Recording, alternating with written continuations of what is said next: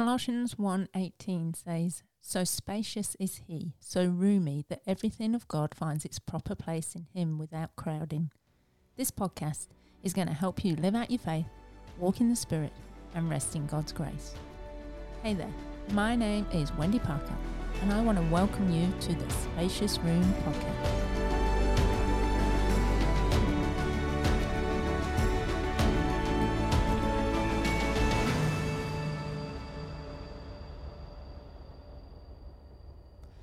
Hey there, and welcome to this week's Spacious Room episode. And today I want to talk about the connection found in the flow of blood. Now, we all tend to numb the connection to our feelings of self-worth and status with busyness, right? And it can be a way of avoiding the pain and discomfort that endlessly circle our thoughts. You know, we're so afraid that if we stop moving and pause for just a moment, our issues that we've tried to keep hidden will be exposed for all to see.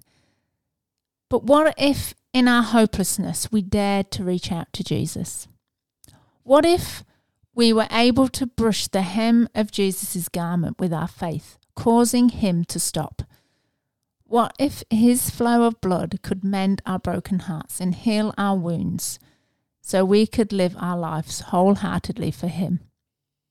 When in Luke chapter 8, verses 43 to 48, we find a woman's story with the flow of blood. And she touched the hem of Jesus' garment and she was instantly healed. For 12 years, 12 long years, she'd been rendered ceremonially unclean because the flow of blood hadn't stopped. That was Jewish custom. She couldn't touch anything. She wasn't allowed to be touched. Can you imagine how that felt for her? I mean, probably she'd got divorced. Her husband probably didn't want to know her, maybe. Doesn't say that in the text. Possibly she never married. Who knows?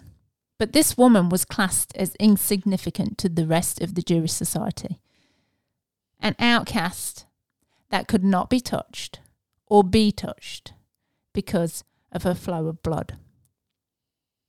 And this is what it says in Luke chapter 8. "Now a woman having a flow of blood for 12 years, who had spent all her livelihood and physicians and could not be healed by any, came from behind and touched the border of his garment." This is Jesus. "And immediately her flow of blood stopped. And Jesus said, 'Who touched me?' When all denied it, Peter and those with him said, 'Master, the multitudes throng and press you, and you say, who touched me?' But Jesus said, 'Somebody touched me, for I perceived power going out from me.' Now when the woman saw that she was not hidden, she came trembling and falling down before him. She declared to him in the presence of all the people the reason she had touched him, and how she was healed immediately. And he said to her, 'Daughter, be of good cheer. Your faith has made you well. Go in peace.'" Now Jesus stopped, which caused this woman's flow of blood to stop. He recognized her desperate need for closeness, for connection, for communion that she'd been denied of for 12 years because of her issues.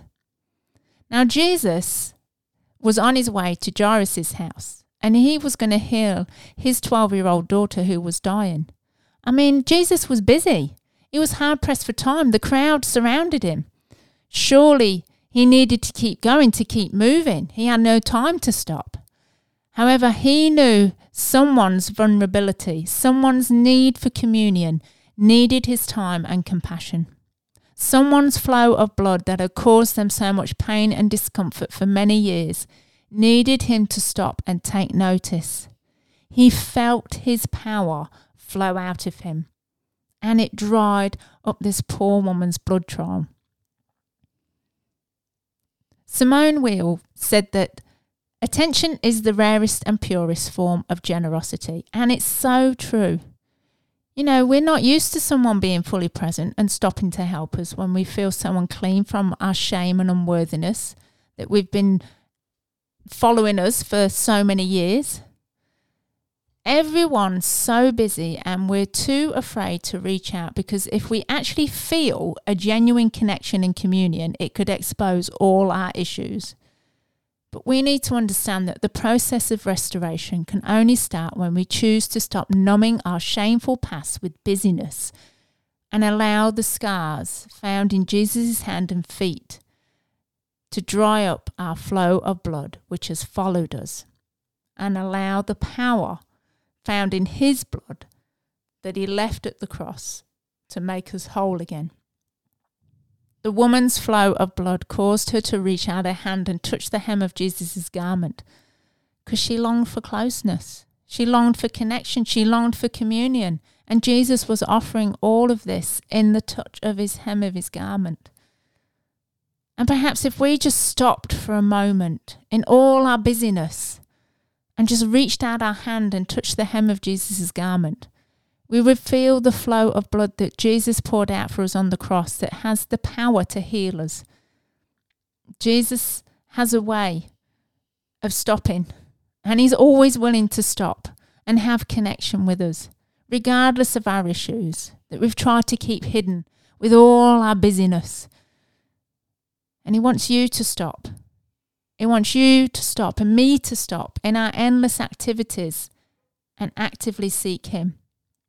You know, taking communion, and I know I keep raving on about it, but it's so true. Taking communion regularly helps us stop. It helps us to pause. It helps us to keep touching the hem of Jesus' garment, to reflect and understand that it's his flow of blood that is found in the cross that we can feel the closeness and the connection and the communion we are afraid of feeling and that we really long for.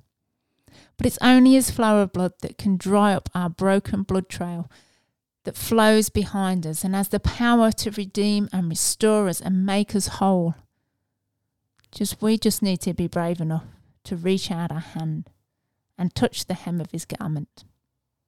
So today, friend, are you afraid that if you stopped for just a moment, your issues will become exposed?